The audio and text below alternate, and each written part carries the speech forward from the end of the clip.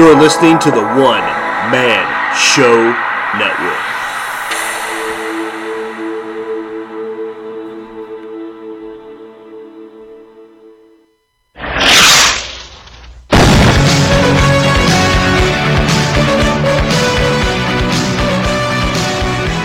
Hey Popsicles, welcome to the Aaron Says What podcast. I am your host, Aaron Weinbaum, and I am getting ready to interview Dr. Pat Martin, a Tarkio superintendent, and I'm doing something a little tricky today. I'm trying to do this by phone, so we will see what happens. All right, I think this is going to work. Pat, are you there, brother? Hey, I'm here. Can you tell me, is this a X-rated, R-rated, PG-13, or G-rated podcast? What are my boundaries? I need to know. I don't like that talk. I'm just kidding. We're good, man. We could cuss. We can do whatever, buddy. This is explicit lyrics only. You do know what that's from, don't you? I'd be disappointed. Yeah, I think so. That would be Liv Soprano for those of you that don't know. I got all kinds of sound bites ready for you, brother. But on a more serious note, man, if you don't mind introducing yourself.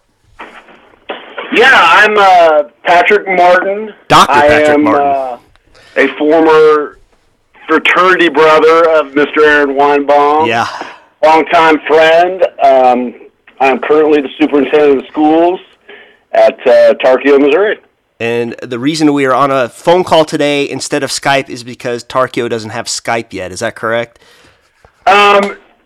Allegedly. We did get our first bus rather than tying the horses up to the pole outside the schoolhouse, and we hear about this thing called the internet. So we're expanding our horizons in Tarkio, but no, we do have Skype. But I just the thought of seeing you was kind of intimidating, Mr. Weinbaum. Man, I'll tell you what. It's all new to me too. And for those of you that don't know, Tarkio is a smaller town at the northern edge of Missouri, and it's a great place, and I have a lot of friends from there, so they all know I joke. I hope if they can get podcasts there. We'll see. No. All right, buddy, I have you on here for a special reason. I want to play a little news clip for you. It's about 2 minutes long, and, they just kind of get the specifics out of the way, and then I just really just kind of like you to tell your story if you don't mind. That sounds great, brother. All right, hang on. New details emerging tonight after an alarming discovery across the state line in Tarkio, Missouri. A high school student caught on campus with more ammunition than there are students. We first told you about the investigation 1 week ago. Good evening, I'm Jennifer Griswold. And I'm Craig Negrelli. Today we discovered new information about the arrest of Michael Kanoth about 80 miles south of Omaha. And what we uncovered when we went digging for details in the Tarkio police chief's report is downright stunning. This probable cause statement indicates that 19-year-old Michael Kanoth went to Tarkio High School last week wearing military-style clothing and tactical assault ballistic body armor. The chief's report says Kanoth showed another student a fully loaded magazine of ammunition. The other student told the teacher, and this man, Tarkio Superintendent Pat Martin, got involved. Martin pulled the teen out of the classroom, took him to a different room, and had the police called. Kanoth attempted to leave. That's when Superintendent Martin grabbed his backpack. And this is what the police statement indicates he found and gave to the arriving police chief. 2 33-round fully loaded magazines for a 9mm handgun. 2 17-round fully loaded magazines for a handgun. 3 28 to 30-round fully loaded magazines for assault rifles. A 9mm Glock pistol with a 17-round magazine and hollow point-style ammunition with 1 round in the chamber. At that point, police arrested him and put the school on lockdown. They then searched his pickup truck in the school parking lot. The police statement indicates they found 2 33-round fully loaded magazines for a 9mm handgun and 12 28 to 30-round loaded magazines for assault rifles. Later, investigators went to his house. Armed with a search warrant, they located 2 assault rifles. I did the math. That's 3 guns total and at least 575 rounds of ammunition. According to this same report, Kanoth told investigators he did research on the internet on mass shootings and the errors that police made in responding. Tonight, he's in custody at the Atchison County Jail. Prosecutors have charged him with making terror threats and gun count. All right, so that was from KMTV, CBS. affiliate in Omaha, Nebraska. Man, I first heard about this, and I have a network of friends that keep me in touch with things, and I couldn't believe it. I immediately reached out to you, and this was probably the day or the day after it happened, and you were still in shock. But man, what is your take on these events and what transpired that day? Yeah, Aaron, you and we obviously have a good core group of friends that are always there for each other at all times. That's what Olag Sig taught us. But it really didn't hit me until after everything was over. That day started, we had a school board meeting the night before, and, there'd been just a bunch of stuff going on, and I was trying to sort out that mess and, communicating with the personnel and staff and the different board members, trying to get stuff fixed up. And my building principal was at a professional development conference, so, any sort of discipline action fell on my lap that day. So get an email from a teacher telling me that a student had told her that Michael had live ammunition on him. And, I first saw it and I was like, it's one of those cry wolf things. Obviously you got to take all those situations seriously, which we did, but, they're teenagers, so you hear things, and sometimes they're true, sometimes they're not, but, you got to take them all serious. So I called Officer Gibbons as I was walking to the classroom where he was at, told him I needed him on site ASAP. So when I get to the room, I see Michael, and he's in full Desert Storm camos. He's got a tactical vest. For those not real knowledgeable with the military, it's just like a vest that straps around on the sides and holds ammunition. And the thing about Michael is this was his third year here, and when I tell you he wore shorts and T-shirt every single day, he wore shorts and T-shirt. I mean, even when it was -10 up here in the tundra, he had that on. So when I saw him, it's weird to talk about how your tuition, but like my sixth sense was like, this is not good. So when I saw him, I went in and I told him that we had to leave and go back to my office. And my relationship with him prior to that day was nothing but respectful and cordial, right? At least from where I sat, and it was instantaneously defiant. He made a big scene. He really is a quiet young man, and so I kind of had my left hand on his right arm as we were walking out, and I was watching his left hand to see what he was going to do. So conveniently enough, right across our hall is our in-school suspension room, and to try to get a visual, there's an outer room with like 4 or 5 desks, but there's a back room that was the principal's office way back in the 90s when I was in school, and it's completely isolated, no windows, nothing, and so we get in there. I say, Michael, do you have anything you shouldn't have on you? And he just started talking really fast. He's like, these aren't real bullets. Oh. I got my conceal and carry. Just completely out of character. Yeah. So I said, Michael, I'm going to need you to take off your vest. So he willingly took off his tack vest, and I'm going to do my best to remember specifically what was where. I may be off a little. This was in February. Yeah, so, yeah. So we took off the vest, and I believe there were 3 magazines of AR-15 clips in his tack vest. For those who haven't ever seen these are large bullets that would blow very large holes in human beings. So we take that off, and right then I'm like, Michael, what are you doing, man? And he's trying to explain himself, and it's just for show, and I'm kind of talking to him about how it's not okay. I said, do you have anything else? And I said, I'm going to have to check your pockets. And he goes, all right. So I patted his legs, and I believe it was 3.5. He had a 3.5-inch knife in his right thigh pocket. In his left pocket, he had another fully loaded 9mm magazine, and I was like, Michael, this is not good, man. And at this time, it's just me and our ISS coordinator, our basketball coach, was kind of standing, keeping guard, looking out, waiting for Officer Gibbons to get there. We had a green backpack in front of him, and this still could go to trial, so I can't be 100% specific. But he was not wanting me to have the backpack, but I ended up with the backpack.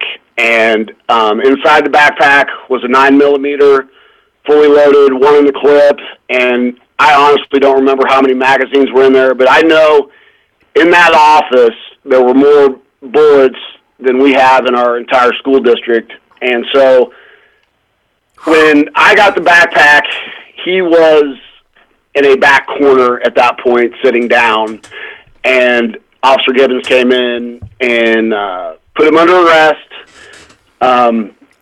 We had the school take a step back. I had called down when I put him into the room in isolation. I put the school in a lockdown, which is basically everybody locks their doors, shuts the light off, get where, if somebody's walking by, they can't see you. And so Officer Gibbons comes in, we arrest him, we take him out. At this point, it's kind of funny, those that know Tarkio will laugh. One of our county sheriff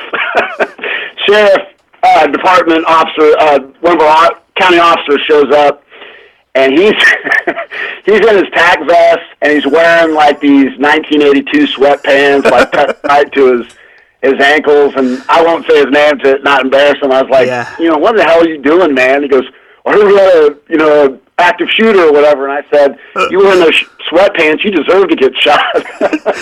We'll just call him Officer Tackleberry for the purposes of this. Right. But this guy is this guy I'm jacking with is about 5 years older than me. I went to school with him. He's badass. He's wonderful at his job. We have a good relationship. Yeah. So anyway, he and I go in while Michael's being taken downtown. We go classroom to classroom. I would go in first to tell the kids, I was like, look, there's going to be, officers with automatic weapons coming in here. Don't be frightened. We're just trying to make sure everything's good. Then the highway patrol came. They searched every nook and cranny in our building. I'm talking in every locker, underneath the auditorium. I mean, you name it, they searched it. Kind of on a side note, the governor's office called 3 different times while this was going on. So in the meantime, our county prosecutor showed up to get a warrant for Michael's house. It was his father's house, but Michael had kind of raised himself. I mean, I had never met his mother or father until after this incident.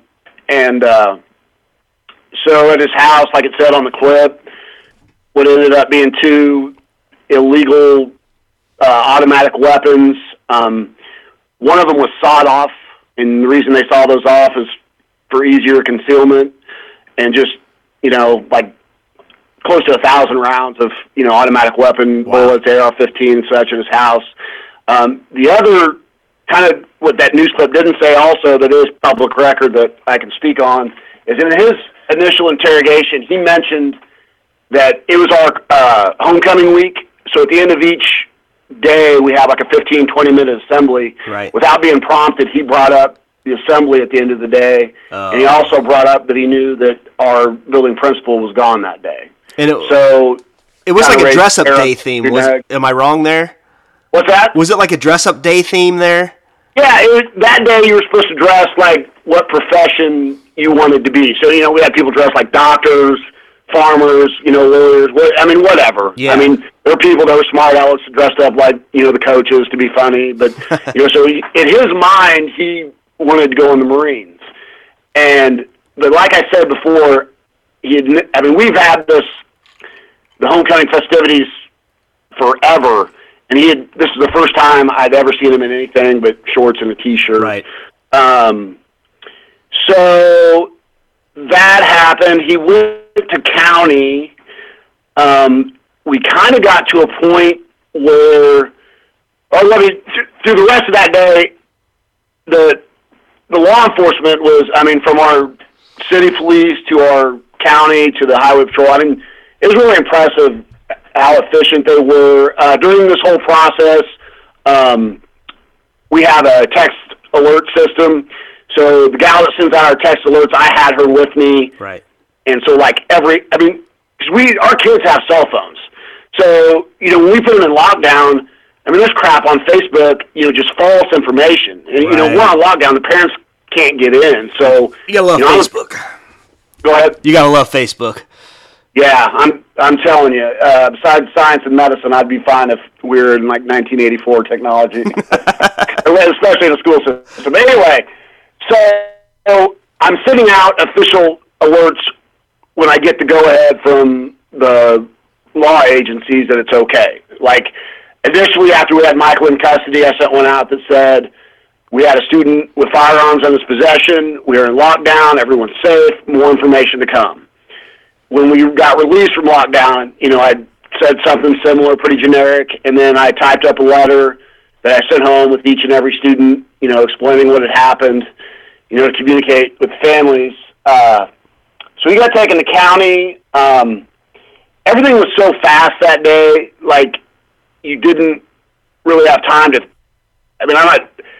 I wasn't scared and upset until after the fact. Yeah. Like, when word started spreading, when you see the kids crying in the hallway, we had teachers that missed a couple days, Yeah. Because they had them, and, we brought in counselors, that next week to help the kids, kind of get through. Ultimately, when those parents or guardians drop the kids off, but get them home safe ultimately falls at my feet. I got a lot of people on our team that, helps with that, but, the fact of having to look a parent in the eye and say, sorry, I couldn't keep your son or daughter safe is enough to keep you up at night. So, when that hit, I barely slept for probably the next 3 days. Yeah. You just thinking over what we could have done different, the thing that kind of fast forward a little bit, he went to county, they figured when the feds got involved and were able to transport him down to the federal holding place in Kansas City, I got called down to testify. I've done a lot of public speaking in my life and been in front of people, but I'm here to tell you, when you walk up onto a stand in a federal courtroom and they bring out one of your former students in shackles and there's armed marshals there, it takes the wind right out of your sails. And I'm also here to tell you, our U.S. attorneys and the ATF agency, they are amazingly good at their job, and when they come out to do their business, you talk about focus, man. They are on point. So, as it stands now, his next hearing is in September. He's in Leavenworth, and that's kind of where we're at. That's insane, man. And the fact that you recall it so well, I just remembered, we texted back and forth. Another friend of ours, Matt Lester, he immediately texted me. He's like, what's Pat's number? And, we were back and forth for a few days, and I could just tell you were just in shock. It probably, after those 3 days, it was probably quite an adrenaline dump for you. Yeah, it's hard to, it was just weird. It was like surreal. Like, in that room, your fight or flight kind of comes in. And there's a lot of people, the student that reported it, the teacher, they were all involved. But, if I followed it by the letter of the law, I should have waited, especially if he was armed. Well, I should have left him in that room and waited for the law agency to get there. But besides every kid in there, I have 3 nieces, and it's a small town. It doesn't matter which kid it is. It's my job. But you're just like, this isn't going to happen on our watch. And yeah, it was an adrenaline rush, and you went from being high and feeling strong to just like sadness. And like when I saw Michael come out in those shackles in that orange jumpsuit, I thought about. I talked to that kid. You see all the kids every single day in a small school. And you think about all the good conversations you had with them, and it just kind of tears your heart up. But then I also think, I could either deal with this or I could have been going to 15 to 20 funerals. Well, I mean, did you even ever size him up as someone that could do that? Or, I mean, was it just an absolute shock to you? Well, closer to, I wouldn't say absolute shock. Yeah. If you'd asked me a week before that, in our school, if I had to write down 5 kids that I think would be capable of it, to be quite honest, I wouldn't have chosen him. Yeah. But after the fact, when you piece different things together, and these are private conversations he and I had, you could kind of see it. He wanted to be in the Marines really, really bad. Yeah. And he had failed his physical twice. And my theory is that he didn't know what he was going to do with his life. And I think he was just kind of lost. I mean, he is, my hope for him is he comes out on the other side of this a better man and is ready to come out into society. And, I talked to the attorneys down there, and they said he was a model prisoner and just yes sir, no sir, which is not, I mean, he's a very charming young man. I mean, if you talk with him, it's hard not to like him. But he didn't like authority. He's extremely intelligent, and if he thought you were wronging him or disrespecting him in any way, shape, or form, you could have a little bit of a situation, depending on which staff member it was. But not absolute shock, but I wouldn't have guessed it. I sure wouldn't have guessed it. And it was just by chance. I mean, are you normally stationed out of the high school every day, or you just happen to be there? No, my office is in the high school. Okay, good. No, he was on the second floor, and I'm kind of in the I am in the northwest corner. I mean, you can get from point A to point B in our high school in 1 minute if you're, humping. So it didn't take me long to get up there. But, in my past, I've worked in metro schools, in Kansas City and Columbia. Yeah. And, I've unfortunately had to wrestle with my fair share of students, and then it's just part of the job. But it was kind of weird because, and you just don't think in small-town Tarkio you're going to have to worry about that. Yeah. You're kind of like, eye of the tiger focus has dropped just a little bit, but it clicked on. So I can't. Here's what's difficult for me is, it didn't make national news as much as it should have because nobody got hurt. And that's crazy to me. I had a bunch of people tell me the same thing. It's like, unfortunately, it's the society we live in. If you turn on, depending on your political views, MSNBC or Fox, whatever, I mean, if you watch 10 stories, 9 of them are going to be negative and maybe one of them will be positive. I mean, it doesn't sell. But, you're exactly right. We prevented a tragedy, so it's not that big of a deal.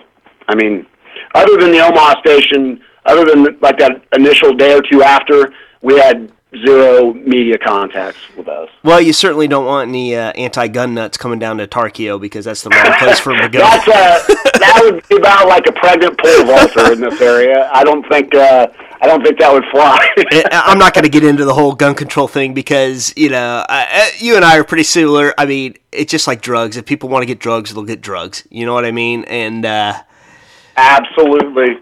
Kind of you saying that just triggered this thought that we found out after the fact. I guess the night before, his girlfriend told the police that he had been out target shooting with his AR-15 and his 9. So, but yeah, I couldn't agree more on gun control.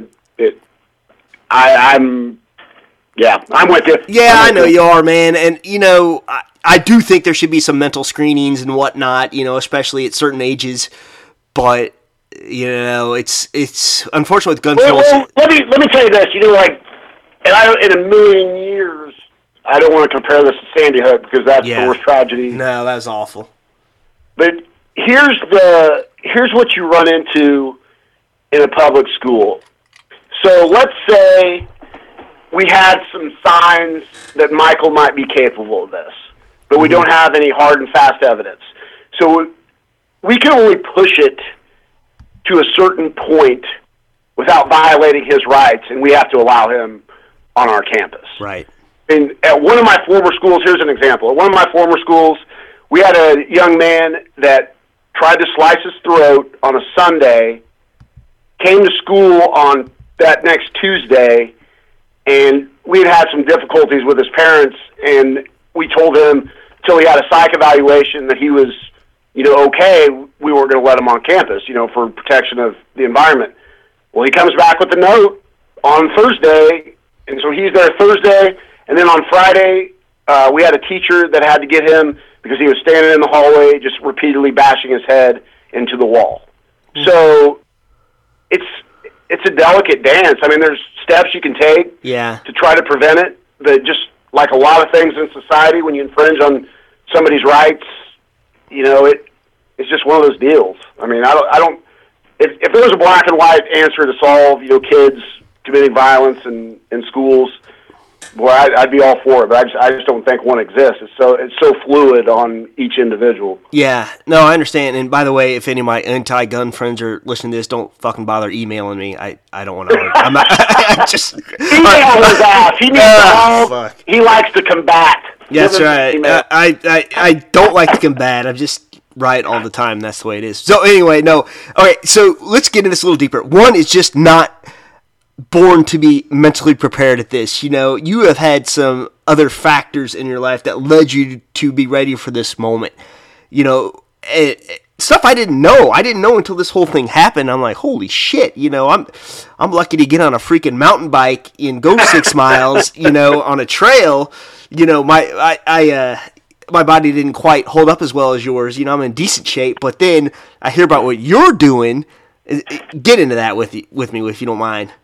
Yeah, so my wife went to college and was friends with a gal named Jessica Mason. And when my wife and I first started courting, we went to Jessica and her husband Matt's wedding. Matt, fast forward, ended up being on SEAL Team 6, and I had the privilege to be around him a handful of times, and everything you read about humbleness, servitude, etc. I mean, Matt would be in a room with guys that are all American football players at Northwest, or just a lot of alphas, and people flocked to him, like he was the lead singer of the Rolling, Mick Jagger, whatever. Yeah, and he was just pure, humble. And I can't say enough good things about him. So, long and short, it really made an impression on me.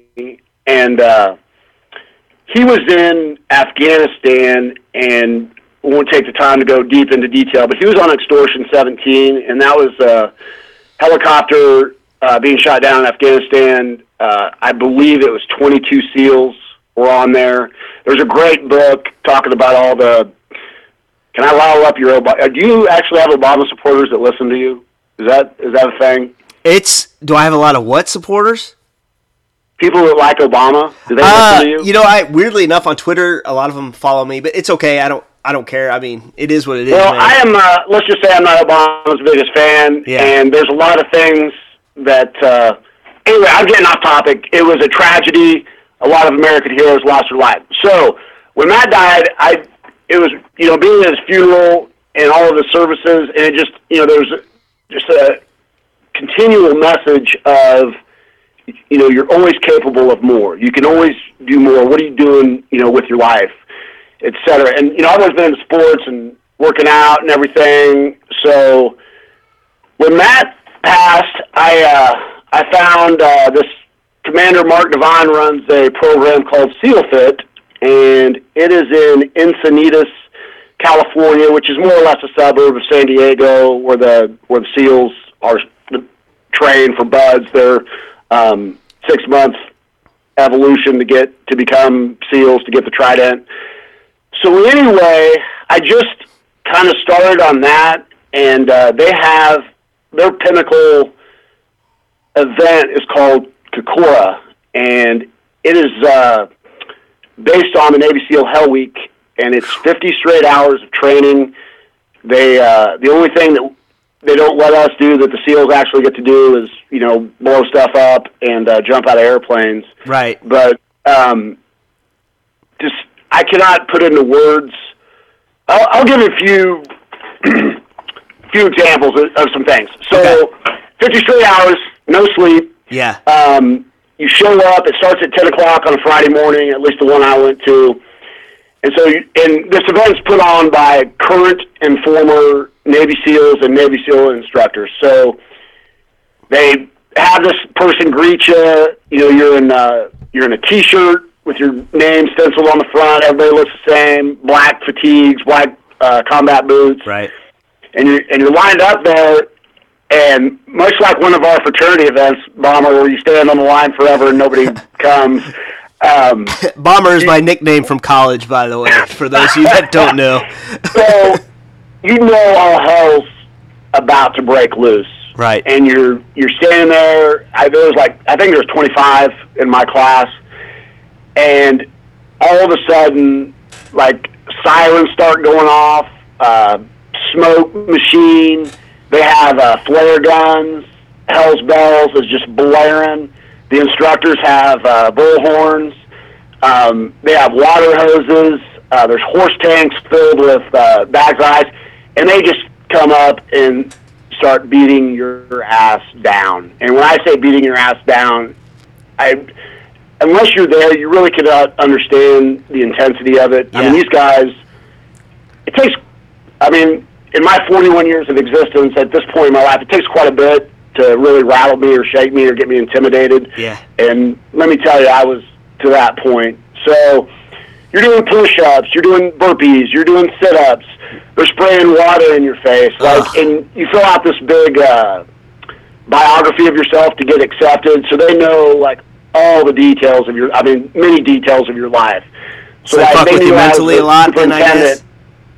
So they knew I was a superintendent, so I was doing push-ups, and there were 3 of them. One of them was just pouring a bucket of water on the top of my head. One of them was spraying me right in the face with a hose. And they were like, Martin, you're in charge of the school. If my son or daughter went there, I'd pull them out because I wouldn't want them to be a fucking pussy. I cannot believe they let you lead children, you fucking pussy. Oh, wow. You know, and it was just on and on like that. So I could be an instructor probably. I couldn't probably get through the Yeah, program. you would. I think you'd hold your own, Bomber. I think you'd definitely have. You missed your career calling, maybe. Yeah. No, I could probably go through the training if there was like a massage therapist on hand. If I get a kink in my leg or back or something like that. I had some neck surgery. Whatever. So just a couple other quick things to kind of. There's 50 hours. You can do a lot of stuff, but the ocean was a half-mile away from us. Yeah. So if we fucked up, they would tell us to go get wet and sandy. I was in the pool! Sorry, I had to. So we'd have to run half mile, submerge ourselves in the Pacific Ocean, cover ourselves head to toe in sand, and then run a half mile back. Oh my Now, God. inevitably, we'd get back. They'd look at us. They say it wasn't good enough, so we'd have to go back again. I mean, that went on and on. Another thing that was somewhat hard was they would put you in these horse tanks that had bags of ice, just cold. Oh. And you can think of like a big Gatorade bottle. Yeah. They would push you under, and you would breathe through like the tiny area of the Gatorade bottle, and then the top part was outside of the water, so you're freezing ass cold. You've been getting your ass kicked, and now you're underwater, struggling to breathe.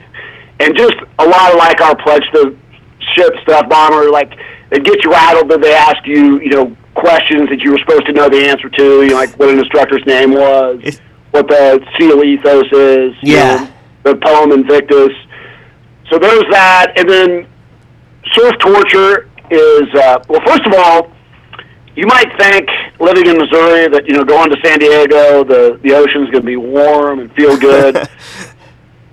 I went at the end of June, and, at 1 in the morning, somewhere roughly there on the first night, we lock arms. You lay down with your back, so like the back of your head's facing like the ocean if you're going off into the sunset. And you would just stay there with the waves rolling over you. And come to find out we were there 4 hours. Stop and think how long 4 hours is. Oh. And they would get us up, what we were told later was like every 15 to 20 minutes to check for hypothermia. And how they check for that is they would have us, if you couldn't raise your arms above your head, it's a sign of hypothermia. Yeah. So if people, that didn't happen to me, but if you did that, they would make you run and do push-ups until you could do it, Holy and then you shit. go back in the ocean. And, they shine a light in your eyes to check your pupils. But, as bad as that sucked, it was also, those guys, I didn't think I could think any higher of those guys going out there, but those SEALs are better than what you think you know about them. They're even better. And what I'm trying to get to is they get you to a point where you fail so you can succeed. Right. Until you pass that boundary where you get to a point where you fail, also, the team part of it, it sucks so bad that when you focus your attention on your classmates, it took the pain away. And we were singing Flintstones and Christmas carols and shit. Even in the misery, we were laughing. Don't get me wrong, we wanted it to end. Yeah. And then kind of the last big thing I wanted to talk about is we went to, I don't even know the name of the mountain, but they put us in these vans, and it was 25, 30 minutes from the compound, and it was a 13-mile ruck up a mountain, around, and we wore a ruck as a backpack, and we had 60-pound sandbags in them. Oh, shit. Plus we had these 15-foot sticks that were supposed to emulate our weapons. So we're in we've done all this shit. We're in the dead of the night. We're going up a 13-mile hill, and the SEALs would disappear. And so we'd all be in our teams, or they broke us off into Alpha, Bravo, Charlie, whatever, and then they'd come out shooting fake. What I assume were blanks and flare guns. You hope they were, right? And then we'd start doing physical training again. We'd be doing, we don't want you to get soft going up this pussy ass mountain. So they'd beat our ass again, and that went on for 13 miles uphill and 13 miles back down, and that was day one. So those guys are absolutely incredible. The mindset, the psychology, and that's what motivated me to go there. But I used to think, and don't get me wrong, I still love my Royals and Chiefs and Tigers and stuff, but I used to wear Royals jerseys, but I wear every SEAL T-shirt or everything I can now, because those guys in the military are the true heroes, especially the SEALs. Yeah, they are, and that's crazy that you did that in your adult life. Pushing 40, and I'm 41, Aaron Bomber. I'm 41. Aaron Bomber. I'm 42, I guess. So yeah. Well, one thing to kind of tie it, and you may have been getting ready to prompt me, but I like to hear myself talk. No, that's all right, brother. So do I. So one of Commander Devine's major tenets or things with his program is having an offensive mindset and being a sheepdog. The old saying, there's wolves in the world, there's sheeps, and then there's the sheepdogs to protect them. And he's always, preaches being sheepdog strong. So, it sounds corny and cliche, but that was going through my mind when I was going up there. I'm like, it's my job to protect these people and not sit around and wait and hope somebody else does it. I have an opportunity to do something, and that was my intention. But yeah, how the fuck? It's really an amazing experience. I was gonna say, how the fuck are we 40? By the way, I think that's. I think it's just, but it's like the rings around the trees. Yeah. I'm pretty sure my students that I'm in charge of are more mature than both you and I. The girls put together. I still laugh at farts. It doesn't take a lot to get me giggling. So it's Bomber. It's tough, man. Yeah, man, it is. But I agree. You and I have always had a young mindset, and I always had a blast with you, man. And you, your older brother, all the guys from Tarkio, all the guys from the fraternity. Yep, we had some fun.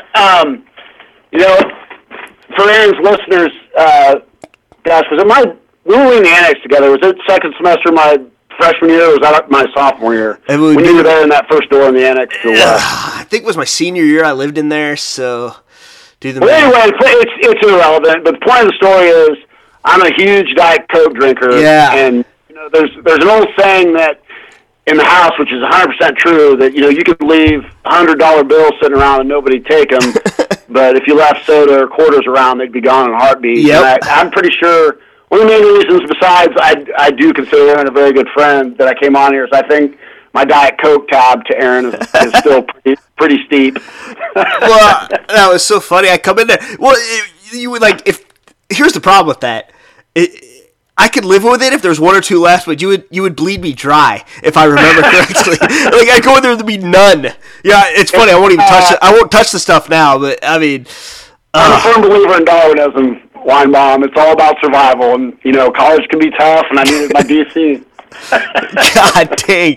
I mean, I just fucking go there. My fridge would be empty. I mean, I'd still have fucking beer in there. My Diet Coke would be gone, No, nobody would touch my beer. I lived with Landon and I were roommates at that point, and we'd be in there, and we just hear you go, "Hey!" You just figured out I took your last Diet Coke. Well, now I'll tell you a story. I was there with I had graduated, and you had the one-man room after me so I was there. You were gone that weekend. I was there for whatever reason, and I just may have had a little too much to drink that night, and I ended up kicking in your locked door and slept in your room that night. So just all my old instincts kicked in. I'm thinking, and I kind of remember it. I'm like, oh, why the fuck's this door locked? I actually just kicked it in and slept in there, and then I left. Well deserved. Great men fight great wars, and you deserved bed that night. So yeah, whatever war I was fighting, I don't know, but shit, man. No, I always had a blast with you, man, and much respect to you. And you were always one of my favorite underclassmen. We always kind of bonded together, and it was your brother, me, and you. We had our love of pop culture, and oh yeah. Well, I'll tell you, Bob. Not to blow sunshine up your rear, but no, I remember, Casey and White. I knew White from Casey, and you were one of the first people, besides Graves and Lester. They were like, Bomber will shoot you straight. He's a good dude, so latch on to him. So they were right with that. Here we are, however many years later, still busting balls. So we are, and unfortunately, it took a death of a fraternity brother to bring us, kind of back together again. And I talked about that before, and I hate that. And his wife actually, his name is Jim Cast. He's great guy, probably one of the greatest guys I ever met. And his wife actually lives pretty close to me. So with that a million times over. To give a brief plug, I think you've already talked about him, but he worked up in this area, and nothing says more about a man. Like when I tell people I was in the fraternity with Jim, nothing. I've never heard a negative word about that man. So I think it says a lot about who he was and what he stood for, and world's a lesser place without him, but the good Lord needed him, so we'll keep moving. No, it is. And you know what? And I talked to his wife, and just she tells me the things he said and did, and I don't know, it makes me sad. But I will tell one funny story about him, and I don't ever talk about my ex-wife on here, and we all get along great, but he was in, we do, I'm just laughing, because when you say, for those of you who don't know, my relationship with Aaron in college and his ex, it was all kind of parallel. His ex was always around, so, I consider her a good friend as well. And so that's why I'm laughing. It just brings up fun memories. Well, and I know in a million years she'll never listen to this. So he in the hospital, and he was in the hospital in St. James. It was before his 40th birthday party. It was supposed to be a surprise, and a lot of people came in town. Matt Lester, another friend of ours, happened to be there, and he was in the hospital. And he's just kind of laying in there, and his wife's just kind of looking at her phone. And Jim Cassidy, every opportunity he ever had to tell me, he's like, I never liked Summer, and that was my ex-wife. I'm like, I know, Jim. I got your Christmas card, man. Great. I've never heard that. And to give a little plug to Jim, he had a wonderful, wonderful sense of humor, but it was either right or wrong with him. It was yes or no. I can just hear him slowly telling you that is so great. He told me all the time. He told me at my wedding reception, and Jesus Christ. And then Kristen pops up, and she's like, Jim! And that's his wife, and I'm like, no, he tells me every chance he gets. Good stuff, man. Every chance he got, he told me, and I miss him. I miss him, a lot, and I feel bad we all didn't, keep in touch more. And I live a lot further away than most of you guys do, and Yeah. I'll tell you what, like, you kind of hit on it, but another one of our, besides Jim and, me and you, and, I grew up with Matt Lester, and Yeah. since that funeral, we've really stayed in touch, and so there's that, and Mark Randolph, and then Randolph's your biggest fan, by the way. Me, his father passed away here recently in a tragic farming accident. Who's that? And kind of the same deal, like a core group of friends younger than me. Sometimes you got to find the light in the darkness, and for every tragedy, it's kind of, I don't know, kind of open people's eyes up about who your friends really are. And whose dad passed away? I missed that part, man. Who you laugh with, and want to share your experiences. Whose dad passed away? I missed that part. John Hill. Oh, okay. Remember him from Troy? I do remember him. Yeah, his dad had a bull that gored him. It was just awful. So, God anyway. bless. Yeah, man, I hate it. I hate that it took a tragedy, and yeah, man, enough of that Debbie Downer stuff, man. I just just keep in touch with your friends best you can. There's no reason not to now. There's freaking Facebook, texting, everything else in the world. How the hell do we keep in touch when we didn't have any of this shit? That's a great question, man. That's a great. But you're dead on. I mean, I always. When I come in the morning, I seriously, when I write down my to-do list, I try to write down 3 people that I consider a loyal friend that I haven't talked to in a while to just send a, hey, what's up, how you doing, because there's a lot, nobody knows what everybody else is going through and what they're facing and dealing with, and sometimes, just that little nudge of support of somebody that's there, in the battle with you, it's a good thing. Yeah, and I could tell you were super happy to hear from me and Matt after that whole deal, and we could probably be in the middle of a tornado funnel cloud and find a way to laugh, but yeah, dude, it really did. It meant a lot. There was a lot of people that I had not heard from in a long time that reached out. It really did mean a lot to me. Well, man, you're a good dude. I've always liked you, and what you did was obviously it was above and beyond. But really, it was just me and Matt asking if you were okay, and then sending a barrage of Simpson tweets and quotes and pictures, and from the 90s. Hogan, putting some kid in the headlock. Yeah, humor gets those things. Well, shit, man. Buddy, is there anything else you'd like to get off your chest before we sign off? No, what I will tell your listeners, and not just because he had me on, he actually had to, I don't mean he had to harass me, but it's therapeutic for me to talk about it, but for Bombers listeners, you have a extremely intelligent and extremely open-minded, just a downright good human being. I'd vouch for him to anybody for anything, so stay with him, and you'll be better off. Oh, start. Oh, that's great, man. No, I appreciate that, man. I'm also going to find out where he lives, break in, and take whatever food he has, and leave him a nice note. Well, I don't fucking drink Diet Coke anymore, you motherfucker. So yeah, that's what you said. Well, I got booze. The Phantom is always around. The Phantom is always around. Well, listen to me, brother. Say hi to your brother. Say hi to all my buddies there, and I love you. I gotta come down that way. It's been way too long since I don't know. I was at the downtowner and I drove through some people. Yeah, it has been a while. So yeah, dude, get up here. Got a lot of people that care about you. We can have a party and do whatever. Hell yeah, man. Well, brother, take care, and it was so great to talk to you. Hey, back at you, Bomber. Love you, man. All right, love you too, buddy. Take care. Wow, man, that was great. What a guy. I'm gonna end it here.